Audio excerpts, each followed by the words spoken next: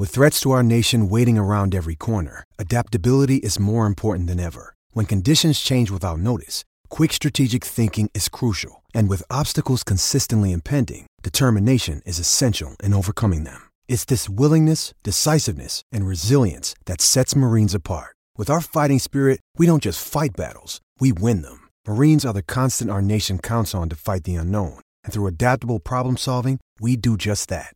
Learn more at marines.com. What's the latest, everybody? Welcome back to another episode of the In the Paint show presented by Ball is Life. Before we jump into episode number 57, I'm going to get you guys a hookup here from our Ball is Life shop. For all the In the Paint listeners, we want to kind of extend an offer to you guys, a 20% off coupon code at the Ball is Life shop. So head over to shop.ballislife.com with the coupon code In the Paint. That's all one word, and it's not case sensitive, so you could do uppercase or lowercase, and that'll get you 20% off your next order. Get all your hooping essentials from tees to socks, compression tights, backpacks, hoodies. I mean, we got it all in that shop, Ronnie.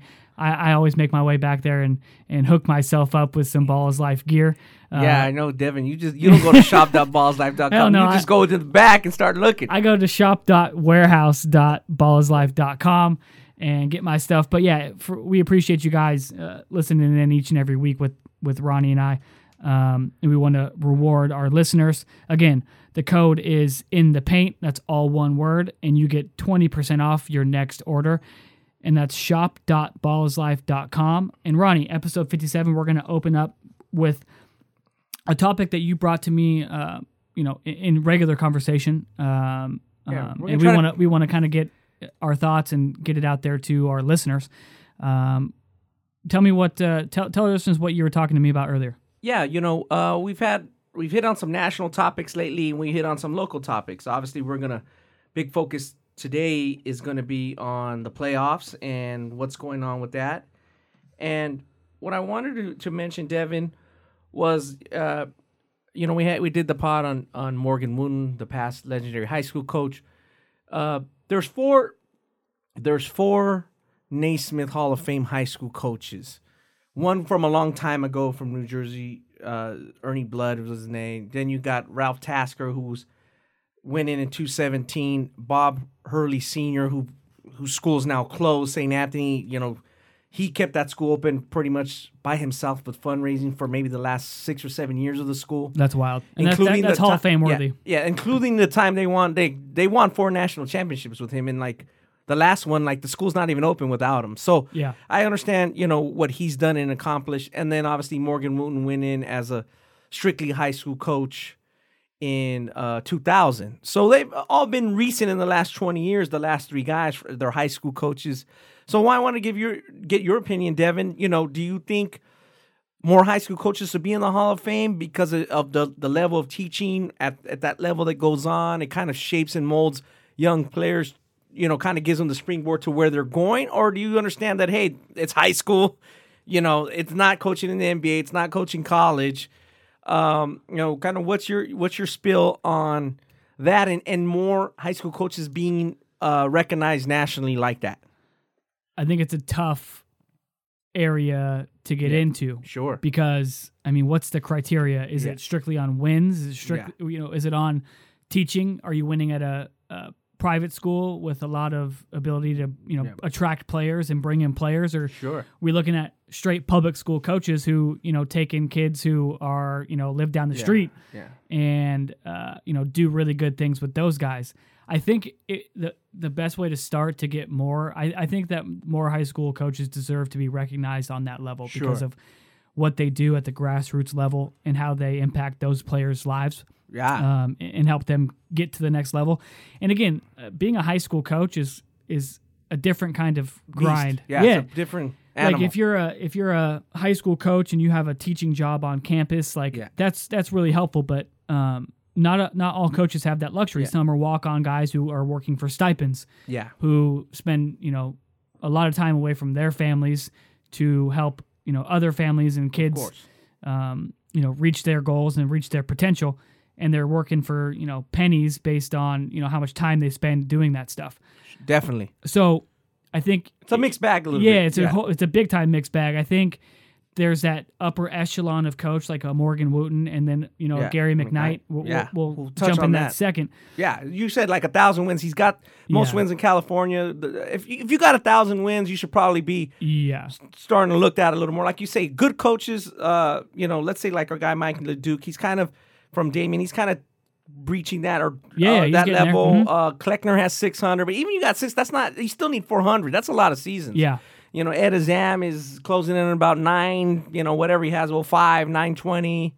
He still needs a couple seasons. That's 30 wins. That's a lot of 30-win seasons. Yeah. So I'm with you there. I don't think they should open up the floodgates per se and have 50 coaches in the next 10 years. But I do think there should be a few more nominated. I mentioned Robert Hughes from Fort Worth Dunbar. He kind of coaching had, I think, for a while he's the all-time leading wins over 1,300, and he actually coached in the days of segregation in Texas, and like at Fort Worth Dunbar was like really successful. So I could see why he's in, and then we jump in, like you said, Gary McKnight. He's doing a really good job with this team as the playoffs go along, and we wanted to kind of give that update of our latest Fab 50. Speaking of national basketball, because of Mater Dei's beating Centennial, Centennial dropped out of the Fab 50 this past week as we head into another week here. They were 23 and they're out because basically, Devin, they got to be behind Sheldon. They lost to Sheldon at the Battle Zone. Yeah, and they got to be right for now behind Mater Dei. So people might say across the country, well, man, that's tough. I know some rankings had them really high up there, but I was kind of hovering them in the 20s. They were dropping depending on and rising depending on Sierra Canyon did. California hasn't done that great this year nationally. So that's why you kind of look at that bigger perspective. Sierra Canyon, they couldn't get by Paul VI. They couldn't get by Long Island Lutheran. Mm-hmm. Mater Dei lost to Whitney Young, which is a pedestrian Whitney Young team. So you're not going to just jump these guys all in. But obviously, Mater Dei came back and beat another nationally ranked team, Rancho Christian. So there's a good chance they'll be in next week, and they potentially have a good chance to play in the Open Division title game. So, for now, the teams in from California are obviously number 1 and top seed in the Open Division. Sierra Canyon, who's 17 up a spot. And then we got Rancho Christian, who was number 2 in the state, the 3rd seed in the Open. They're going to drop or fall pretty far. They recently just lost to Mater Dei. So Mater Dei just pulled off 2 big road wins. Yep. As they have one more game as of the time we're shooting this pod, one more game in that southern section pool play. And then obviously right behind them is Etiwanda. So Etiwanda is at 27. I moved them up because I thought they should be closer to Rancho Christian. And honestly, because they have a chance really to, give Sierra Canyon a good game, which is in a de facto play-in game for the Southern Section Open Championship at Long Beach State's Pyramid on the 28th of February. They're in pool play. So I want to give people perspective because it might be a little confusing. Wait a minute. Centennial season's not done. Or they have a chance to go in the Open or win the D1 state title. Same thing with Rancho Christian. And it's like that across the country. You have district playoffs where teams fight for seeds and then they go back in. They could lose. They go back in the state playoffs. They just have a lower seed. And then that team could go on and win. Some states have round robin. Some states haven't even started yet. And then other states, like us, have pool play where, it's kind of confusing. You can go 0-3 and still be a high seed in the D1, which is the second highest classification. Right. So that could possibly happen. Like to a St. Anthony, a Long Beach, they were a state-ranked team, first time in the Open. And they might likely going to drop back down to the D1 bracket, but they can win some games and win that bracket. Oh, for sure. So I just want to give people a kind of a snapshot of the country. Grayson of Georgia is up to number 5. DeMatha lost, so they just switched from 5 to 8. They just switched spots. Now DeMatha just lost to Paul VI. But now for that, what I'm doing in the rankings for that conference, because obviously those teams are good, I'm just putting it in the order of the conference standings. So it's just DeMatha, Paul VI is 13, and then you go, Gonzaga and St. John's. Just the order of their standings right now in that conference. So they'll get into their the big thing they try to do is they gear up to try to win the WCAC tournament. So that's kind of the national landscape. If Grayson wins that 7A class in Georgia, that's a really tough bracket, kind of similar to winning the open bracket in California or the Texas 6A bracket. Their coach, Jeffrey Pierce, did tell me they are going to accept the Geico's bid, but they got to win the state championship. But they're not, last year we had the where McEachern was 32-0. They were number 2 in the Fab 50, but they declined the invitation. Well, their coach told me that they will accept that invitation. So just wanted to give people an overview. Devin, what's your just highlight about, all these different type of style of playoffs and what it means to people and what it means to you?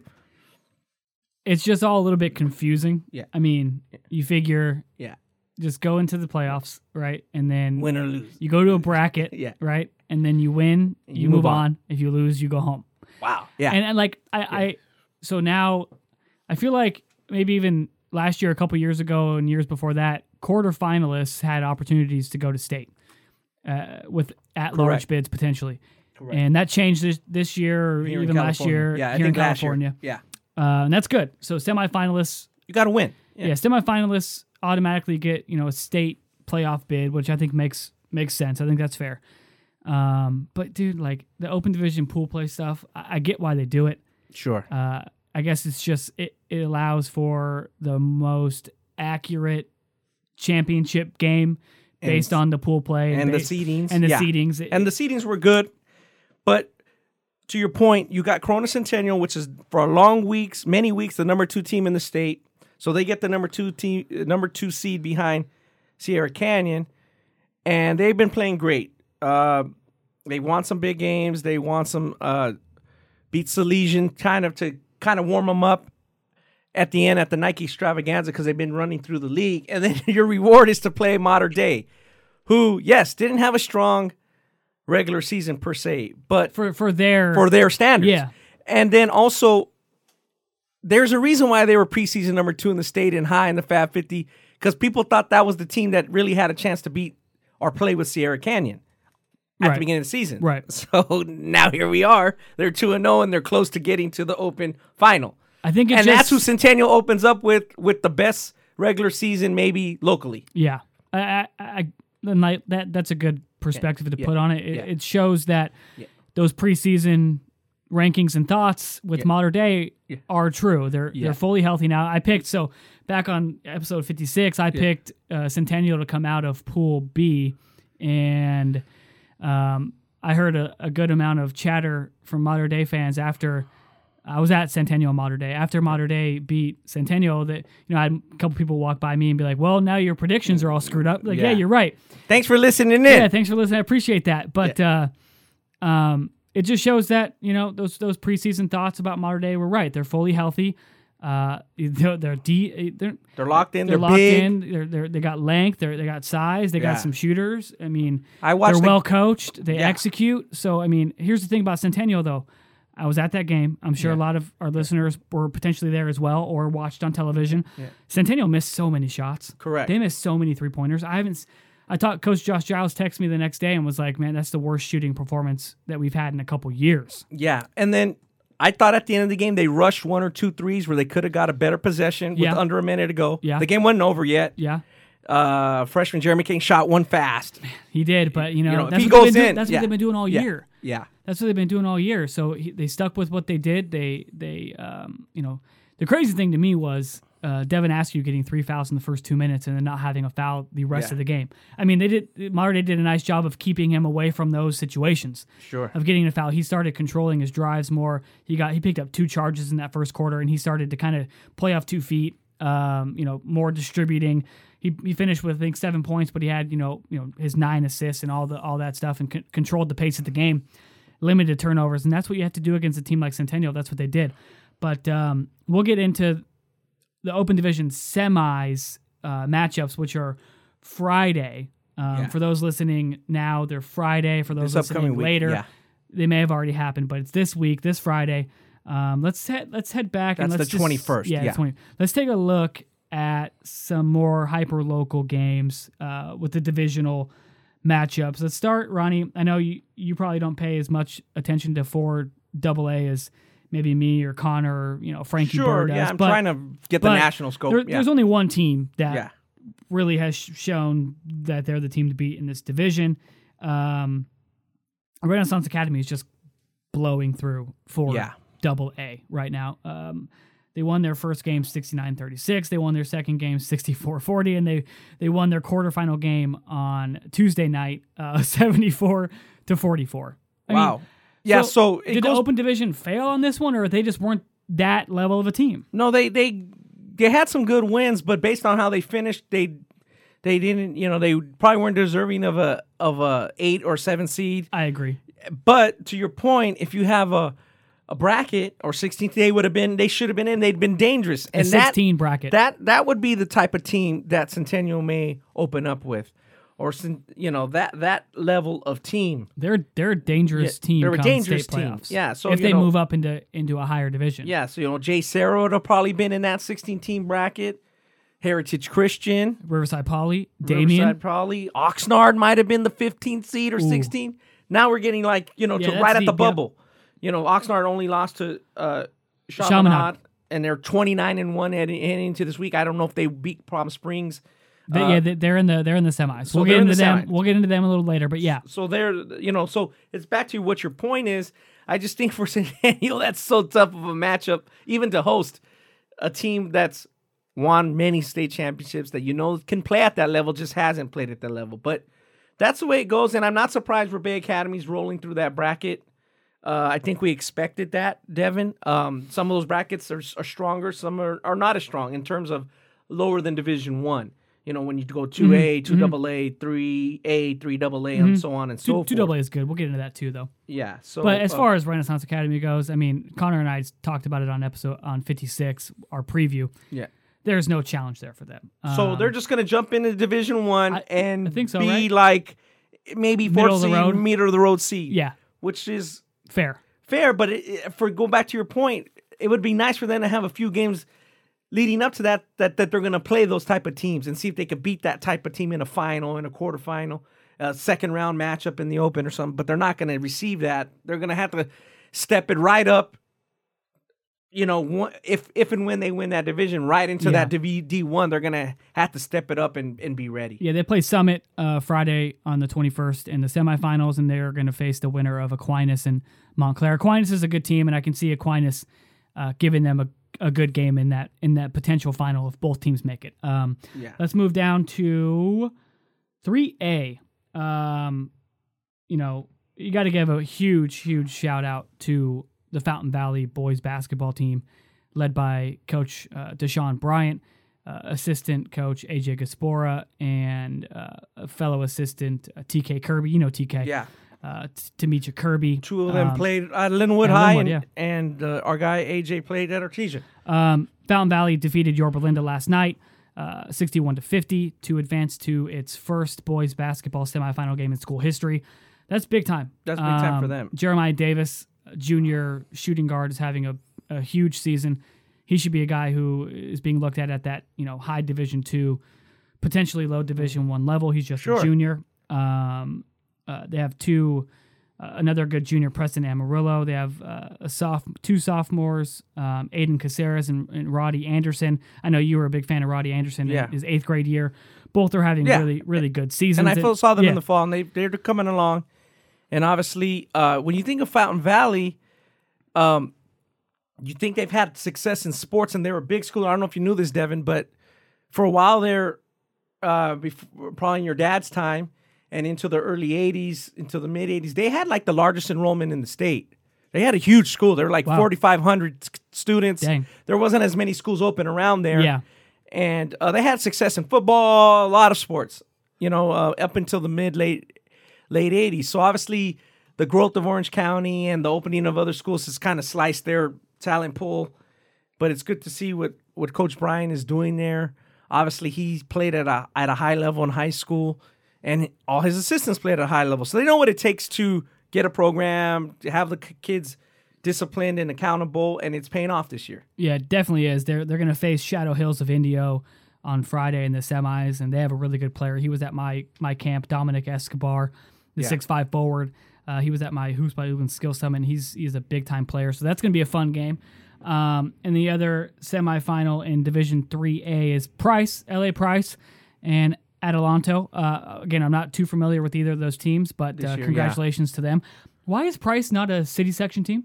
Yeah, they're city section. Most schools are very old. Okay. And, they're 80 years old, except for the new ones. And Price's, when they got built by Frederick Price, who's Alan Crabb's grandfather, they just joined the southern section, 20 years ago. I was always curious about that. So yeah, I mean it's very interesting. But yeah, there's a lot of little Verbum days in the southern section.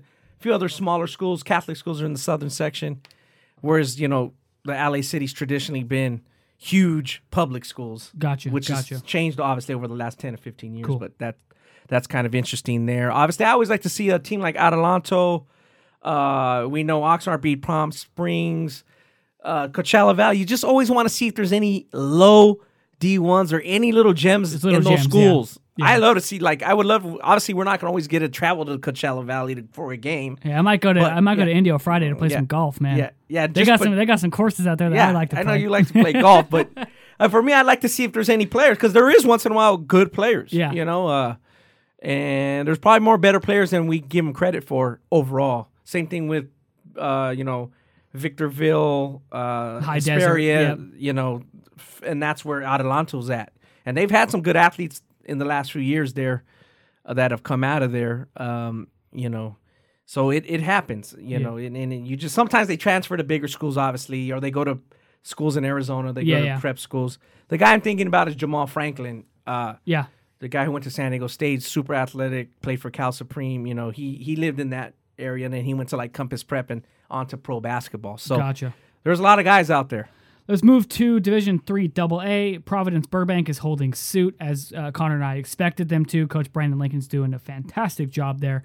One of the teams that I glossed over, and I shouldn't have, I don't know why I did in my preview, was Hillcrest Riverside. Oh, yeah. Coach Jackson Wood was Sebastian Mendoza, San Jose State commit. A lot of times. They have a good core of players with Chris Anderson and Keith Hall. And then they have a freshman 6'11", Dennis Evans, who continues to get better as the season goes on. I don't know how I glossed over them as a favorite. Because you've seen them a lot. You've seen them a lot. I've seen them a ton, and I just, we were busy talking about how Servite missed the playoffs and could potentially win this division, even though they missed the playoffs, right? Yeah. So I glossed over that. Apologies to Coach Wood. Yeah. They're having a spectacular season. In the bottom semifinal is Salesian of Los Angeles against Mark Keppel.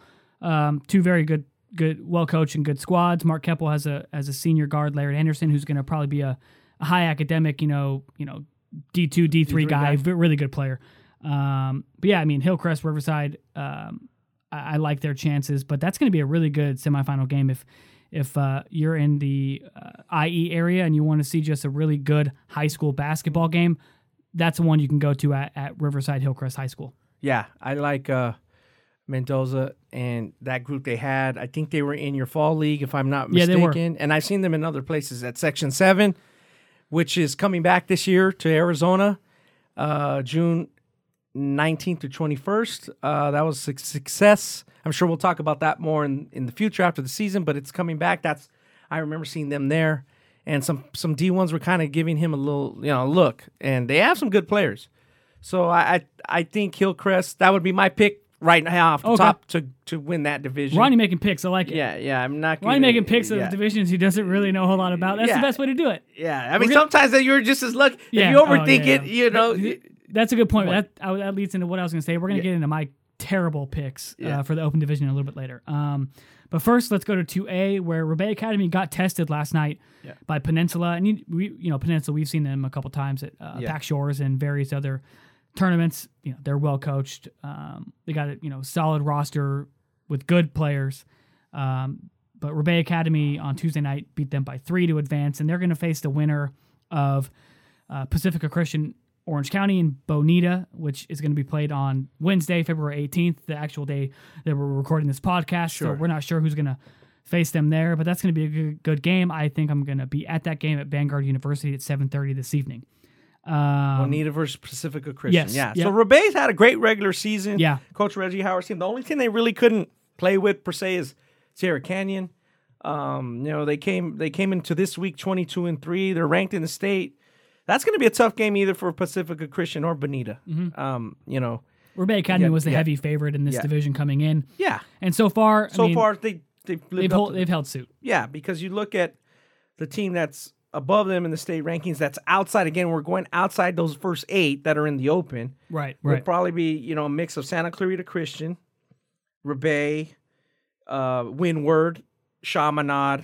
Those are the kind of the next teams that would be moving up. So I guess before we jump real quick, Devin, do you think that any of those teams deserve to be higher than the 8, meaning higher than the 8 in the open based on the wins, based on winning a division, or not till they meet in the regional somewhere? Not till they meet in the regional. I think the 8 that were selected for the open were solid. Yeah. We're spot on based on resume, based on league, based on wins, based on head-to-heads. I think that was pretty spot on.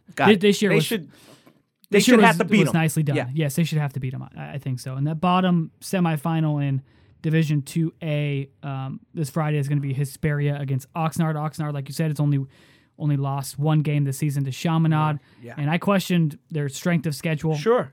Me as well. Because, I looked at it. It wasn't very good. But again, I haven't seen them. So, Oxnard, apologies to you. Congratulations. They've had some good individual players who we've seen.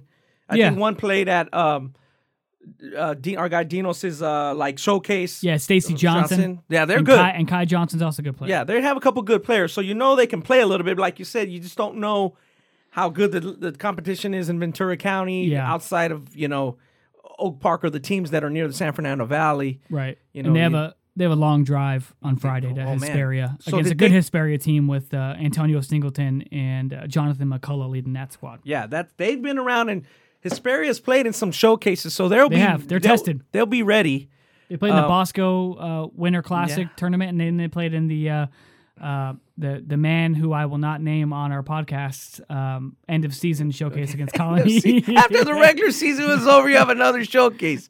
I was at San Diego. I was in Mission Bay. I think that's a little bit of what we're talking about, Devin, on this pod overall is just the freaking amount of times they play each other. You can overload your information. Like you've seen some of these teams so many times, you're overloading it of what you're thinking. Well, I think this team can advance. That's why I'm going to Bonita Pacific Christian. Yeah, because I just need to see something different. Yeah, with the open, you might have got yourself information overload based on your picks. Oh my God! You're seeing. Edawanda is keeping strong. We're going to see if they can pull off an upset. But my pool B picks were just atrocious. And I mean, again, like you said, sometimes a person that knows little to nothing can pick it better. I'll make amends for that and explain why I did what I did in a minute. But let's continue on to these other divisions. Division 2 AA, which is probably outside of Open Division 1, was the strongest top to bottom division that we have. Santa Clarita Christian holding strong as the top seed in that division. They're going to play Chaminade on the road on February 21st in the semi. That's going to be a really nice game. KJ Simpson's having a great second half of the season. Oh, yeah, just a magnificent playoff run so far. Yeah. And Santa Clarita Christian is just, as you know, Ronnie, they're deep and they're talented and they're playing really well together at the right time. Yeah, we've seen them many times. According to my Cal High State rankings, they would be the next team, the first Southern Section team outside of the Open Division. They have a win over Rancho Christian. Is that right? Yes. Yeah, they do. So they split with them. They got past Maranatha pretty easily. They beat La Habra. Caleb Lowry, Ty Harper. Those guys are battle tested. They're play well together. Yeah, they have what it takes to win this type of division. And they beat Capistrano Valley Christian 73-57. So kudos to Chaminade beat Capistrano Valley. They beat Fairmont Prep. Yeah, 60-44. So kudos to Chaminade for kind of moving through, getting through. They did a good job, beat Los Osos. And I guess, people weren't talking about the Mission League that much during the regular season compared to like Trinity League, but it's been pretty good. Yeah. Those teams have done fairly well. I think this year, top to bottom, we're going off the topic here. Yeah. I think this year, top to bottom, the Mission League was slightly better than the Trinity League. Because you got to throw in Alemany. Because Alemany, they won I think Alemany got to the quarters. They lost Tuesday night to Eastville Roosevelt. So you throw Alemany in there, and then obviously Santa Margarita missed the playoffs for kind of a crappy reason, and Orange Lutheran was down this year, lost in the first round to Cypress. So top to bottom, potentially this year, Mission Lee was slightly better, but at the top, maybe at the very top. We're talking about 1 through 7. Yeah, 1 through 7. Chaminade's doing a great job. They're playing Santa Clarita Christian. And then in the opposite bracket, you just mentioned them. Roosevelt got by Alemany 64-57. Coach Singleton's. God, he does a great job. Man. He's battle tested. He's done a great job. He always gives Centennial, no matter what kind of team he has, a really good game there in that Big 8 league. And then the other quarterfinal, St. Francis beat Heritage Christian. Give that a little rundown there. There is a little bit of a controversy there. That. Heritage I Christian. Saw that. I don't St. Francis. You know me. I stay out of the Twitter bullshit. Yeah, Twitter bullshit. But as Connor Morissette coined him last week, Todd Wolfson, a.k.a. Brad Stevens of high school basketball, pulled it off. St. Francis handily beat Heritage Christian 71-53. Andre Henry, again, is still, for some reason, one of the most underrated players nationally. Yeah. We've talked about him quite a bit. The guy is just a basketball player, pure and simple. He just gets the job done and does everything for that team. So Max Allen against Mission Viejo. I think Mission Viejo, I think maybe it was a football guy. I don't know, but there was video on Twitter. You can just search Mission Viejo Sky Clark and it'll come up. This dude, big dude from Mission, just Sky Clark was on a breakaway and a drive. Yeah. He crushed him with the shoulder and then flew into the stanchion. Yeah, there was a scuffle, and then Max Allen, he was in the scuffle. Reacted to what happened. Yeah, reacted to what happened. Pushing and shoving. Not sure if it was ejectable, but you're in Orange County, so you got ejected. Yeah. And then last night, or Tuesday night in the quarterfinal, Max Allen was at the game. It was a road game, so he clearly traveled with the team to the game. And again, I think CIF is unclear on this rule too. Is what is the actual rule? You have to stay away from all team activities and be out of the gym completely, or are you allowed to travel with the team, but you have to be out of the gym before the general public is allowed into the gym? I don't know. Or be in street clothes up in the Raptors. Or you have to be completely clear of the gym and clear of all basketball activities if ejected and suspended. I don't know, but Max Allen was in the gym. He was kind of fiddling around at center court during the warm-ups, shooting a couple shots. If St. Francis would have lost that game, that's an appeal to CIF. What happens, Ronnie? Do they forfeit that game for Max Allen being there? He had no bearing on the outcome of the game. I get it, but it's like that baseball thing of you can't take batting practice before the game. Correct, the batting practice rule. Yeah, it's the same kind of situation. Yeah, if you follow the rules, St. Francis would have had a legitimate gripe and protest. Yeah. If you follow the rules verbatim, and I think if that's what the rule is, and every school's aware of the rule, or they're told by the rule at the beginning of the pass, at the beginning of the season, then that's a honest, that's an honest protest, but it never had to happen because St. Francis won. I'm glad it was decided on the court. I think it would have took a lot away from what those two teams accomplished. Yeah, I think, and even Roosevelt, if they'd have been like, "What the fuck? What are we playing?" Right. If St. Francis would have lost that game, I think, knowing Coach Wolfson, on a little more personal level. A slight personal level. I don't think he's not the kind of guy who wants to win that way. No, that would have been odd. If they lost on the court by 8 points or 12, it would have killed him to make that call to CIF and make that appeal. It would have killed him. I'm not sure he would have done it. I'm curious to know if he would have done it. Other teams wouldn't have done it either. We lost. But you also got to remember that game decides if U season continues. Right, that's a state bid. So maybe Coach Wilson wants to get to the state. He wants to get to state and try to win that thing. Yeah, hello, Mr. Simmons. So you never know, but we're glad it didn't come to that. So Chaminade, to recap real quick, Chaminade's going to take on Santa Clarita Christian, 2 state-ranked teams, and Roosevelt's going to take on St. Francis, is 2 teams that are kind of coming on and can beat a state-ranked team. Those are 2 really good semifinals. Meaning Chaminade and Santa Clarita Christian probably have the better regular season wins, but St. Francis and Roosevelt are playing well now. Yep. Yeah. Moving on to Division I, Ronnie, we were at the Windward Mayfair game, which was televised on KDOC by our guy David Otta and Randy Rosenblum and Paul Westfall. I'm sure did a fantastic job. Yep.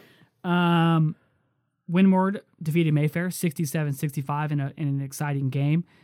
Marcus Joseph, a football guy, which Windward's an 8-man football program. Now, yeah. I'm pretty sure that Marcus has plenty of options to go play college football somewhere, but he had 18 points, and they made it a point early to get him the ball, and because he had a size advantage. They had a big advantage inside, and he made the most of it. They threw great entry passes. They threw some nice high lows, and then also some quick hitters. Like boom, got it in there and 2 points. So that was 12, 14, 16 points right there. Right, Kajani Wright. Those are big differences. Yeah, Kajani Wright had 14 points and 16 rebounds. Devin Tillis 14 points.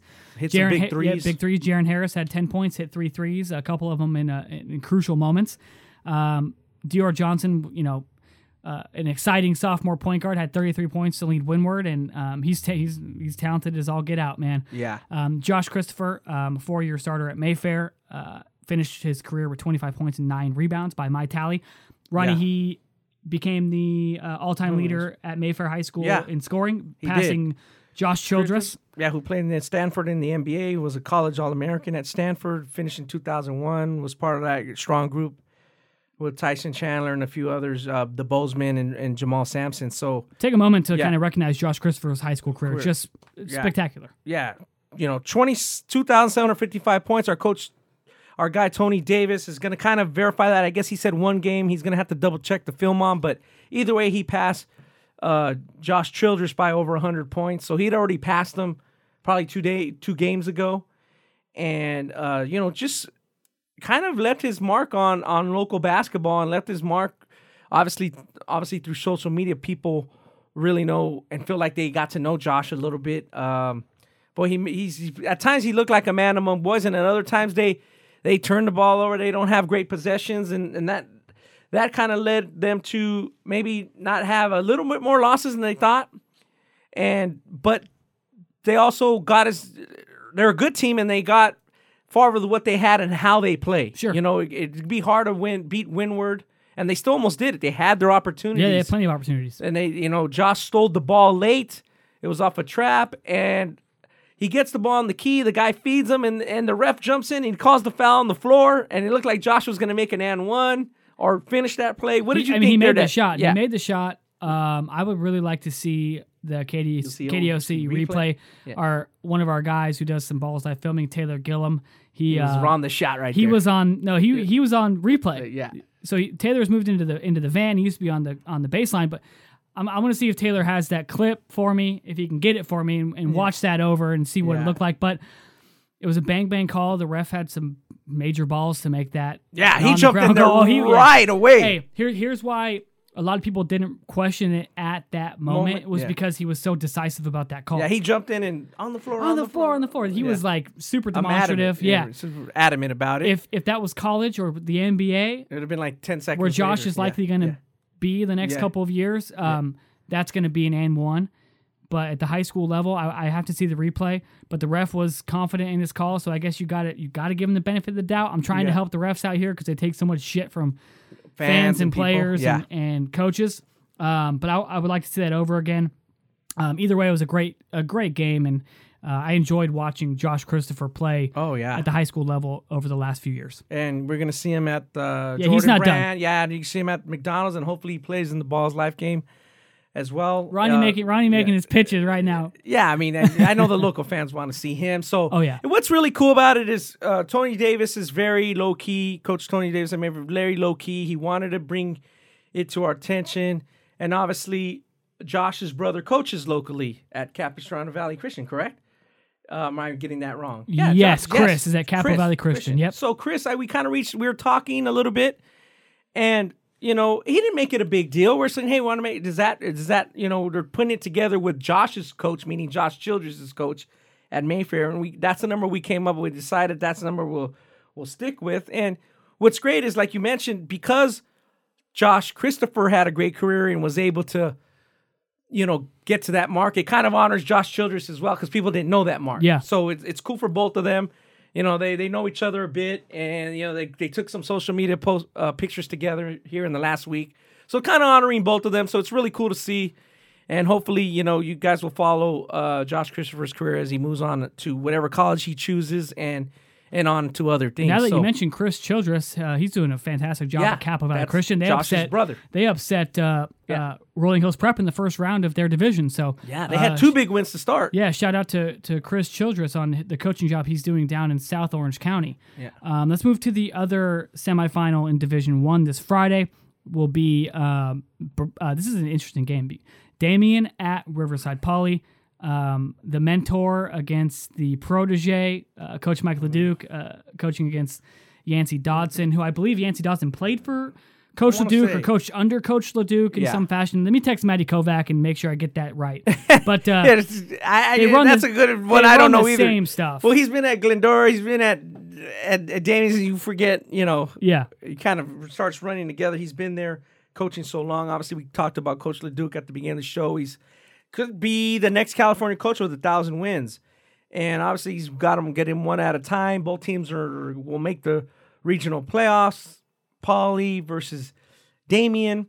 Damien beat a good Valencia team. People thought Valencia was playing very well, and Damien pulled out that 84-76 win at home. They trailed a little bit in the third quarter and came back and won. Yeah. Austin Cook had a big game. I think he had 5 threes in the third. Yeah. Cookie started cooking from 3. Yeah. He had 5 threes in the third quarter, which was kind of the start of that comeback. Yeah, and then Malik Thomas has had some good scoring games in the earlier rounds. They beat Brentwood and they beat Temecula Valley. So Damien, I know that some of their fans and some of the players or the parents were they reached out to me and they were like, man, we really want to get in that regional. We want our season to continue. So that's the win they needed. Poly beat Long Beach Poly in the second round. I guess they had a bye in the first round, and then they beat Notre Dame pretty handily, Devin. Was that kind of a little shocking? I don't think at home. That's a far travel for Sherman Oaks Notre Dame. They're a young team, and they got handled. With the way Sherman Oaks Notre Dame plays, if they don't hit shots, they're in trouble. Yeah, and obviously they scored 49 points because they shoot a lot of threes. Sure, I think they set the state record for team 3-point field goals made in a season this year. Wow, so we got to follow up on that. Follow up on that. I'm pretty sure. I can text Sargent. I can text Sargent right now. But until we get that. But again, if they fall, you run into a game where they don't fall. Then you lose 77-49 against a really good Riverside Poly team. And where's that game going to be? Poly Damon at Poly? Yes. Yeah, I mean, or if they can host it. Yeah, I'm pretty sure Poly can host it. I think that whole moving the game because of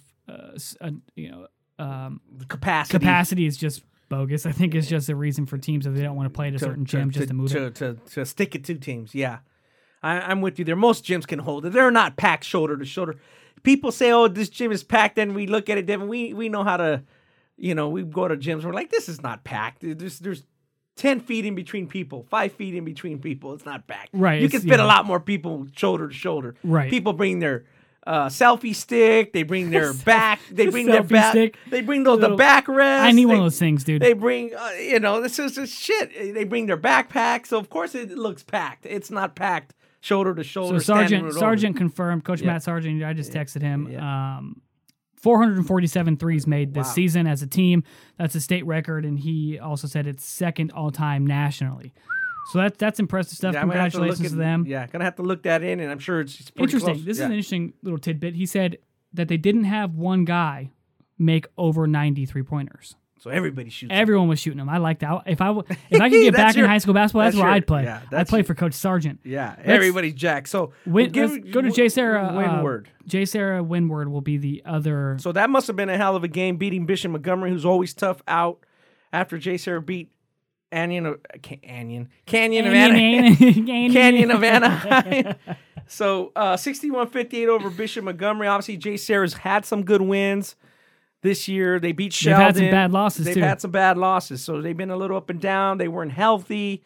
As our guy Pat Barrett gives us the ER update every day on PB on Ian Martinez, bound for Utah. Obviously, he's a great player, so he's back. Great player, yeah. Did you get any more information about that game? So yeah, I did. There was a couple people there, Connor Morissette and Damian Calhoun. Yeah. Bishop Montgomery didn't shoot one free throw the entire game. Interesting. They didn't shoot a free throw. So what was our guy Isaiah Johnson was just jacking it, or I don't know. He's pretty physical and strong. He's a guy who gets downhill, gets to the basket, and gets to the free throw line. Yeah. I mean, wow, that's a big stat. I'm pretty sure I can hear Doug Mitchell screeching from here. Yeah. Still. Like, what the hell's going on? I'm sure he's still pissed about it. Yeah, because that's a close game. But again, I wasn't there, so I don't know if they were settling for threes or if they were just, the refs were just swallowing the whistles. I saw one play that Connor posted. If you pull up his thing, Ronnie, it's a questionable, kind of a questionable block charge call. It was Justin Williams driving right baseline, and then I want you to pull it up so I can get your take on it. And this is on Connor's Twitter. Yeah, Connor, go to Connor Morissette's Twitter, C_Morissette. And Bishop Guy in defensive position, sliding over. Williams kind of lowers his shoulder, and I can't tell if he extends that off arm, but that foul call led to the game-winning free throws. So I want to get your take on that whenever you can find it. If it was a block or a charge. Some people are saying that I think Alex Carmen from Beach City Hoops said, the kid didn't beat Justin to the spot defensively. And I see where he's coming from on that. But with the lowered shoulder and the kind of off-arm extension, I don't know, man. It's a really, really bang-bang play. And block charge calls are always the most difficult ones to discern. Decipher. Yeah. For sure. Let me go see if I can find that. Yeah. But obviously that was a great game. I'm just really confused as to how. Here, want me to send it to you? Yeah, I see it. It's frustrating with the call to block and let to give any free throw. What do you think? Let me look back at it one more time. This is only a 7-second clip. Our ref Joey Crawford did he make the call? Yeah, he made the block call. Wow, yeah, he kind of lowered his head and and like a little bit of an arm bar. I'm not sure if. Oh, dude, that's tough. So our guy's in good defensive position, sliding his feet. Yep. He kind of tried to sell the charge a little bit. Maybe if he would have just fell, like without selling the charge. It's a close call. It does look like, man, that looks like a little bit of a charge. Oh, that's tough. That is really, in that really moment, difficult. That's tough. I want to know what Keith thinks about that. Yeah, because that's pretty good defense. Yeah, our guy Williams drives right. He's going right. And, it just looked like his arm was more extended from his body. If it would just been here close. In close, right. Yeah, that would be no problem because it's kind of within your realm of where you have your natural body movements, right? Yeah, you have realm to move. So, yeah, that's a tough call. I again, honestly, watching it 4 times, I would say, charge. But that's me watching it 4 times. Bang, bang, that's a really, really tough play to call. But anyway, either way, JSerra advanced. They're going to host Windward on Friday. A lot of games Friday. I wish some of them were Saturday. I know, right? I wish we could stagger some of these things, man. We got that Tyson Wilder Fury fight, so maybe we'll just have to settle for. Oh, LA City section semis are on Saturday. Yeah, the LA Southwest. So let's not forget that. You're right about that. So let's talk about that. That's going to be King Drew versus Westchester. Yes. And Fairfax versus Birmingham. That's going to be a fun game. Birmingham always makes games fun. That's going to be. The fans going to fun. be both teams in triple digits in that one. Wow. Yeah. They're going to get up, and that's a Keith Dinwiddie type of game. Oh, for sure. Our guy Keith Dinwiddie going to San Diego State is going to love to try to shoot it out with David Elliott and the brothers that play for Birmingham. Very good players. Having a good season. Birmingham just is tough schedule. They played some good teams. Not surprising they got here. King Drew is tough. Yeah. But our thing is we talked a little bit about earlier in the week. If Westchester wins this, Fairfax wins their game, then we just go back to the old guard, and both those teams will be in the open, and whoever loses will be on the road, and whoever wins probably gets the 4 seed at home. Mm-hmm. Just like last year when Westchester beat Rancho Christian in the 4-5 because you give the LA City the top open a home game. Right. So regardless of how it shakes up, that's what it seems like it's shaking up again. Unless it's Birmingham and King Drew, and King Drew, gets into the open. You never know, man. You just never know. But for right now, it seems like it's on course to what we expect. Yeah. Okay. Go back to Southern Section D1. Who you taking? Windward, JSerra. Who you got? Okay, Windward and JSerra. The game's at JSerra. Yep. I think right now Windward is playing good. I'll say Windward in a close. They rebounding well without the big Frenchman. Kajani Wright will make a big impact. They'll use the football player again, and he'll get just enough boards to get enough easy shots to pull that game out. I hate to agree with you, but I agree. Windward in a close one. Yeah. I'm not sure if Francesco Borra is French, but I like the big Frenchman. I like that nickname. The big French. I'm not sure if he's not even French. I don't think he's French, but I like that. He might be Portuguese or something. I like that. Our guy Francesco Borra. Francesco Borra. Okay, Damien Riverside Poly. Boy, that's... I'm still waiting for Kovac to text me back. What's wrong with this guy? Now, Poly is playing very well, very good ball. And Damien's tough, too. Caveat, Chance Stevens, the other shooter on that team, the sophomore, is out for the season. Wow. When did he broken go out? foot before the playoffs. Wow. So, I think because this game is pretty much not too far for Damien, I'm going to say Damien pulls out a close win. Even though it's going to be very difficult, I think they'll shoot well enough. If Cook doesn't hit 5 threes, he'll still hit a couple. Malik Thomas going to get to the line. They have a few more things I think can go wrong and still win. Okay. I picked Temecula Valley to upset Damien in the first round. So you picked Temecula? I didn't even hear that part. Yeah. Holy mackerel. I mean, so you got to go with Poly then. Yeah, I am. So Temecula Valley beat Sherman Oaks Notre Dame last year in the first round. They had Zaire Williams. So I was like, hey, maybe they had a lot of returners. Maybe they're going to do it again. They did not. Yeah. They didn't. So Mike LeDuc, I'm sorry, but here we go. I'm going to go with my guy Yancey Dotson over at Riverside Poly. Yeah, and that's a strong pay. This is a good game. Evan Oliver's playing fantastic. Lamont Butler has raised his game, and then DJ Davis is always kind of the X factor. If DJ Davis gets going and starts popping those deep threes early, get you on your heels, and then Riverside Poly does a good job of closing out games. Yeah, Riverside Poly is that team that they just probably. If they would have maybe one more 6'7" guy, they would have been an open team. Yeah, sure. And we thought maybe they could still be, but they're at the level they should be. They're playing well, and they could win that game. If you take big Deshaun Johnson from Washington Prep and put him at Riverside Poly, they might be an open team. Yeah, it's that simple. They're just missing that one guy from the elite. Yeah, back to LA City Open. Make your picks. Fairfax, Birmingham. Who you got? I got Fairfax. I just think they will play a little more calmer. Once cooler heads prevail, they'll execute. And just make enough defensive stops and have enough guys to make good plays, get a rebound or two, win the game. Man, I'm so tempted to pick Birmingham in this game. Because they can get hot. Dude, they have so much talent. Yeah, and if they can just like maintain some kind of composure and control, they're very good and difficult to beat. But I think Reggie Morris and his squad, I think they're veterans. Their guards are. Been around the block. Yeah, I think their guards, especially a guy like Justin Gladney's underrated, and they've played in a lot of big games and tense moments. So I'm going to go Fairfax. Okay, on the other end, Westchester, King Drew. Who do you got? Yeah, it's very hard for me to pick against Westchester. Yeah, just because of the respect I have for Ed Azam, but you got to sometimes put that out and just. Judge them who they are. You talking yourself into this? Okay. Judge them who they are, right? Okay. But at the end of the day, I think it's going to be good, but I think Westchester will prevail with a stop. Come on, dude. I'm almost close to picking King Drew just because Westchester is good and plays hard. They're not like as talented as Birmingham, like you said. Yeah. They're just not. I don't care how many times we watch them. It's not changing. They just struggle at times to score. Yeah. But they play so damn hard.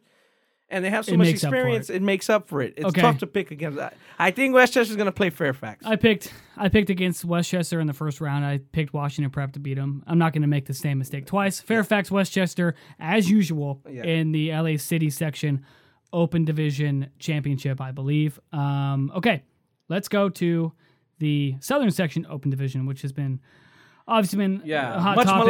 Maligned, lots of opinions. So let's start with Pool A because it's a little bit more cut and dry. Friday, the 21st at Calabasas High School is going to be basically the play-in game for the Southern Section Open Division Final between Sierra Canyon and Etiwanda. One seed and the 4 seed. Yep. Sierra Canyon and Etiwanda both beat St. Anthony and St. John Bosco, who are the 5 and the 8 seeds in their first 2 games. So You got the matchup that you expected in that pool game. That pool A. For the third game. That's the game people have been looking forward to in that pool. Yeah, exactly. So if we re-ranked them, they'd be the top 2 teams in the state, with Rancho Christian losing and with Corona Centennial losing. Yes. If we had a It'd ranking, be 1-2 Sierra Canyon and Etiwanda. Correct. So it was 57-53 in their first matchup in the Classic semifinals. Cameron Pierce had the ball at top of the key. They had a chance to tie, potentially win it. I don't remember the scenario of tie or to win it, but he got in the lane, he got in there, he passed it to the corner, and BJ Boston picked it off in the corner. He drove baseline, left his feet, and tried to throw a little hammer pass, and it got picked off. So when you look at Sierra Canyon, was that before Zaire Williams was eligible? One game before Zaire was out, because they won the championship with Zaire. Zaire over Rancho Christian. Rancho Christian actually beat them in the final, right? And then 11 days later, Sierra Canyon beat them handily. Rancho Christian won that. Yep, correct. That was their first game in-state loss in the season with Zaire. Yep, correct. So he did not play in the Etiwanda semifinal game. Brandon Boston was playing well, and has been playing well. And as I've mentioned before, and maybe you don't take that to as much as I did, that changed their complexion of their team a little bit. Oh, yeah. And I think from top to bottom, BJ's been scoring the best. I don't know if he's been playing the best, but it's affected Shai Odom. It's affected Taryn Frank. Shots in PT are at a premium right now. And most of the shots in PT are going to go to Boston and Zaire Williams. Correct. So it was a close game. I think Sierra Canyon was playing good at that time. And then to have your first game back with Zaire, that's tough. I don't care what anybody says. I just think it's tough because he didn't just come back and play 4 minutes. You're throwing a 5-star guy top going to 10 guy going to wherever school he wants. Into a mix of guys who have already played, 15 games? 14 games together or whatever. So now that they've had a chance to play together, they did pretty good. Like we said at the top of the show, they haven't played great out of state. And that's tough. You go to places, there's 10,000 fans adoring your every move. I get it. They're young players. But when you come in state, they've done a pretty good job. They beat Rancho Christian handily in their return game. They won the Gold Coast League pretty well, pretty decisively. Mm-hmm. And I think when you look at the first 2 pool games, you look at St. Anthony, I think they know they can beat St. Anthony. And then they go through lulls, like I've said on various shows that people have asked me to come on. They go through 2-3 minute lulls where they just have bad turnovers, bad shots, and then they pick it up because they know they can. Well, in this game against Etiwanda, they know that team can play with them. They're not going to take that lightly. They're not going to take that lightly as they would of their first 2 pool games. I mean, let's be honest, Devin. Great job Matt Dunn's done with this. They just ran him out. They had no chance in that game. Yeah, and I picked Bosco. You picked Bosco to beat Sierra Canyon. I was just okay. Devin was. I don't know, Connor. You and Connor got crazier, so you guys went a little wild. So you know how hot it is in here right now. It was way hotter in here. You guys brains were fried. My brain was fried. Connor stuck to the script. Yeah, I just went berserk. I went ape shit. So I saw Matt the next day after I made that pick. I saw him at Etiwanda the next day, and he's like, "Dude, what the hell is wrong with you?" Maybe Andre Chevalier and the guys were listening. I watched too much Food Network. I gotta stir that pot. Because if I'm a Sierra Canyon guy, I clip that thing in 10 seconds and look at this shit. No, I think you need to waste time clipping that because it was so stupid. It was so dumb. Well, I just think. I'll own it. I picked Bosco, and they got their asses beat. And, it happened. Here's the thing. Again, I'm telling you, you're seeing the teams 10 times each. So you say, well, maybe if Winton does this, if Camper does this, you overanalyze. Oh yeah. Camper does this. We gets good rebounds from Nyarko. They can, keep it close. I see what you're thinking, but you're overthinking it. You know what I mean? Like Sierra Canyon has had moments where they've just kind of gone through the motions, but when push comes to shove, they're a better team than Bosco and St. Anthony. But when you get to Etiwanda, that's where they're going to be like, whoa, okay, we got to be no turnovers, no stupid plays. Sorry, bench, you're playing a little less. Oh, yeah. That kind of thing. So Yeah, that's so dumb. Because of they played them and it was a 57-53 game. So yeah, there's a mutual respect there. Yeah, obviously. Correct. They know how hard they play and how good Etiwanda can play in spurts. So Etiwanda's going to have to play a really good game.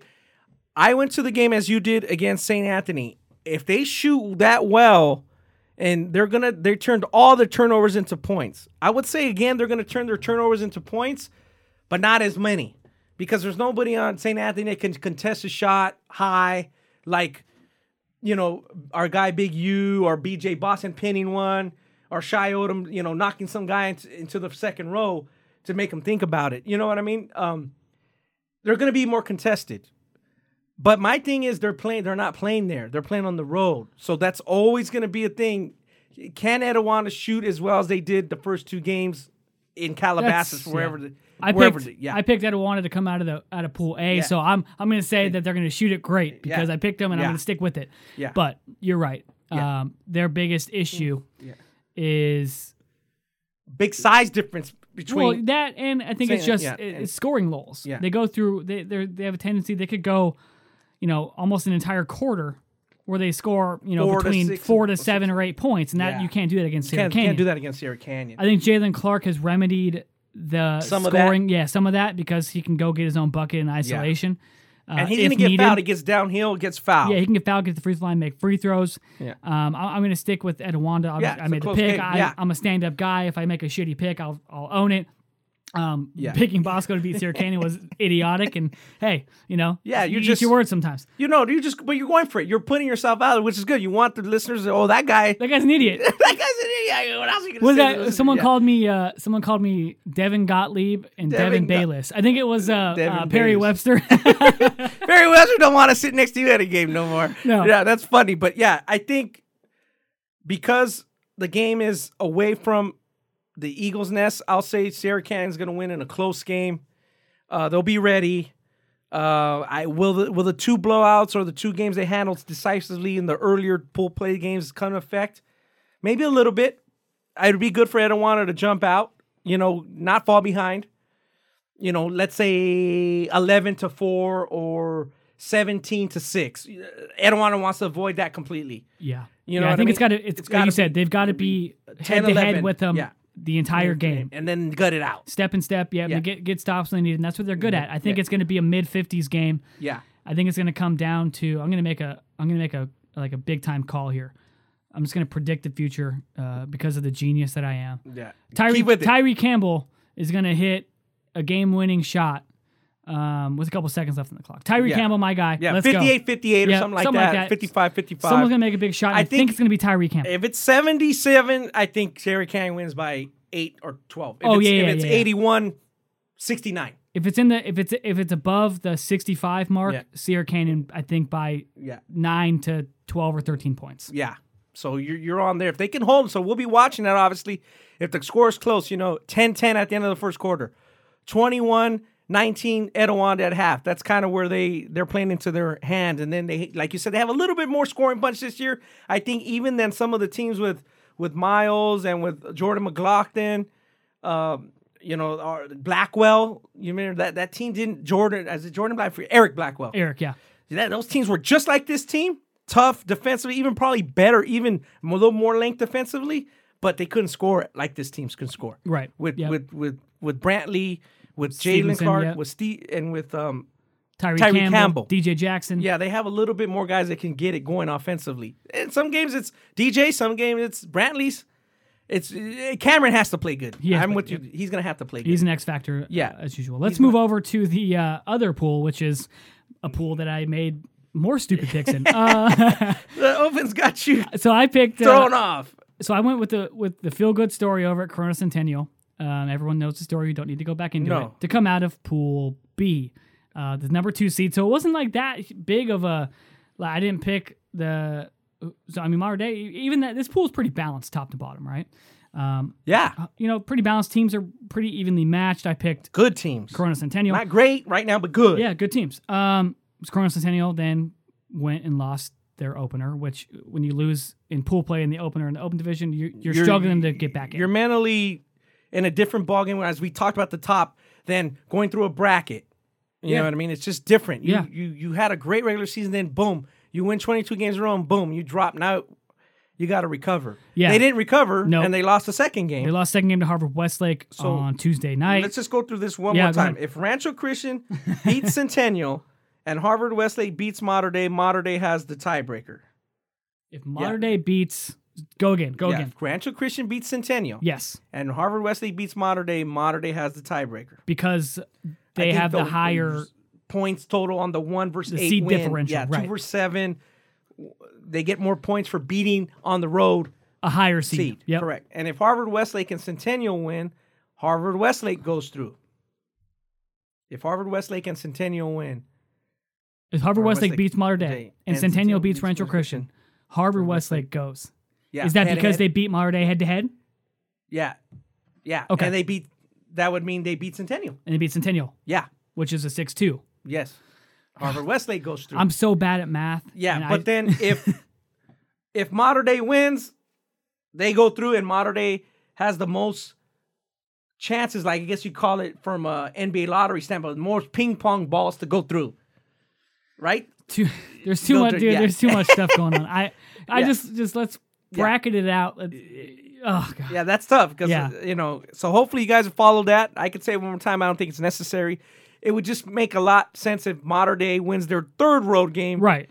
And make it all easier and goes through. What do you think's gonna happen? Mater Dei at Harvard Westlake Friday night. What do you think's happening? Who's winning? Harvard Westlake at Mater Dei. Mater Dei at Harvard Westlake. Yeah, going up to the San Fernando Valley. I think that with the momentum they have, I think it's a 60 to 70% chance they win. Don't get all numbers on me here. Pick one. I mean, if Devin Askew scoring 43 points on the road, he's going to have another good game, get to the line.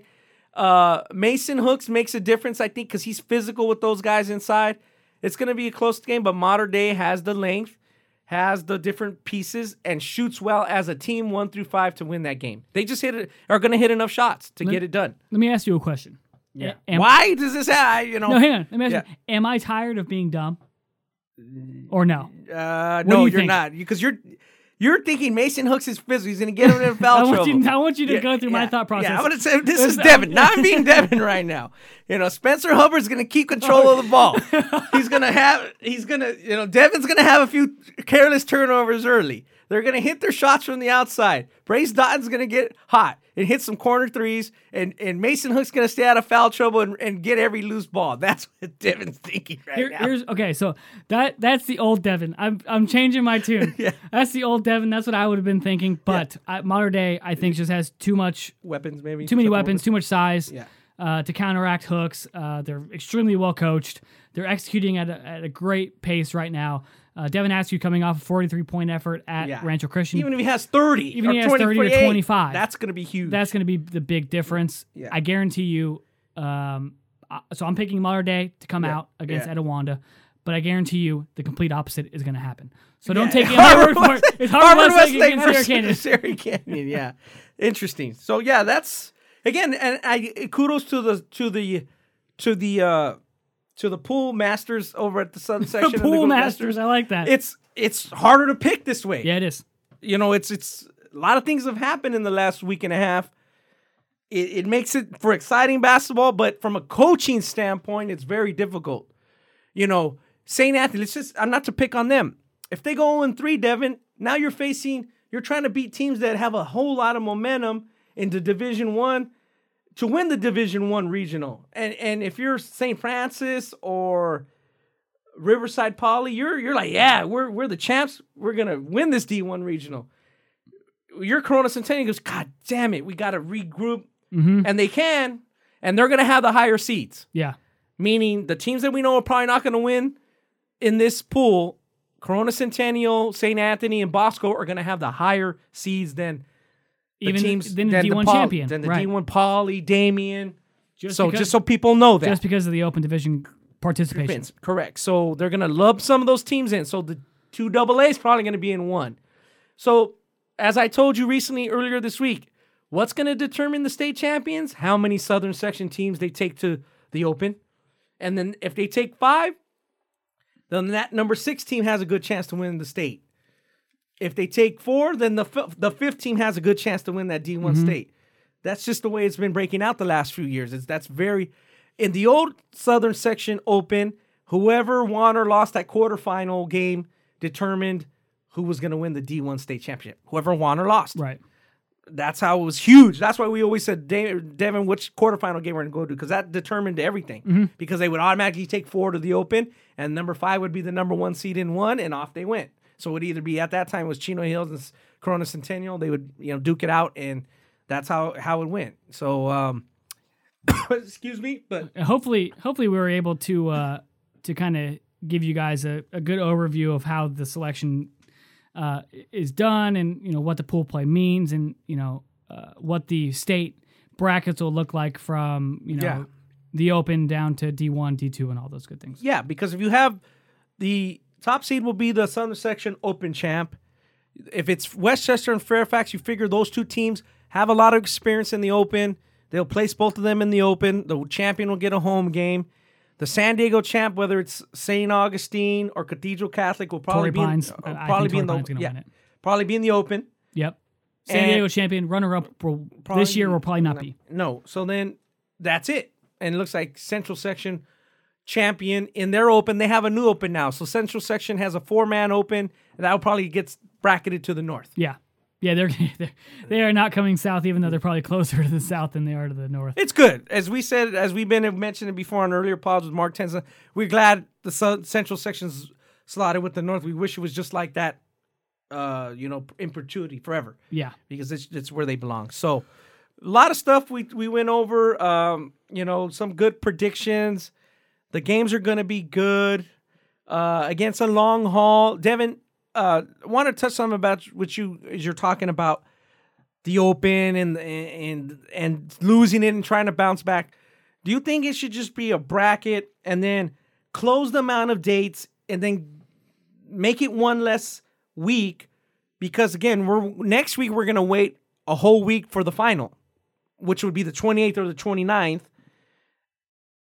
And just now you have 5 days off. Yeah. So would you just rather it play a little bit more, 3 times we get it done, and then make it maybe easier for the fans, easier for the coaches, or do you think it's suitable as it is now? I mean, I think for coaches it's suitable now because they get more rest time, they get more time to prepare for opponents.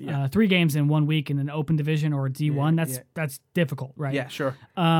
For me, I would love that. Give me 3 games. Let's get this thing popping. Let's get it done a week early, and let's move on. What I want, what I'm not going to get, but what I want is the pond back. Is get all those good championship games in the pond. One locale. So I'm not going to APU or Godinez and then it's difficult to watch. Go to Long Beach State. Yep, it's difficult. It's not going to happen. But I wish that's the only thing that I would change. And this year, obviously, would have been great to have a 16-team Open and just a straight bracket format. Would have been great.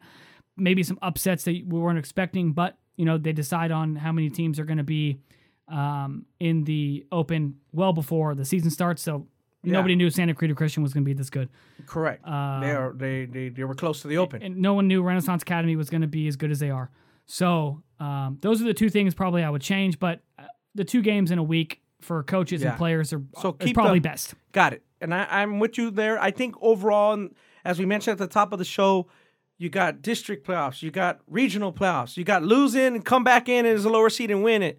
You got pool play. I just think what I do wish is that there was a little bit less meaningless games at the beginning of the playoffs around the country, because there's a lot of 85 to 42 games to start the brackets.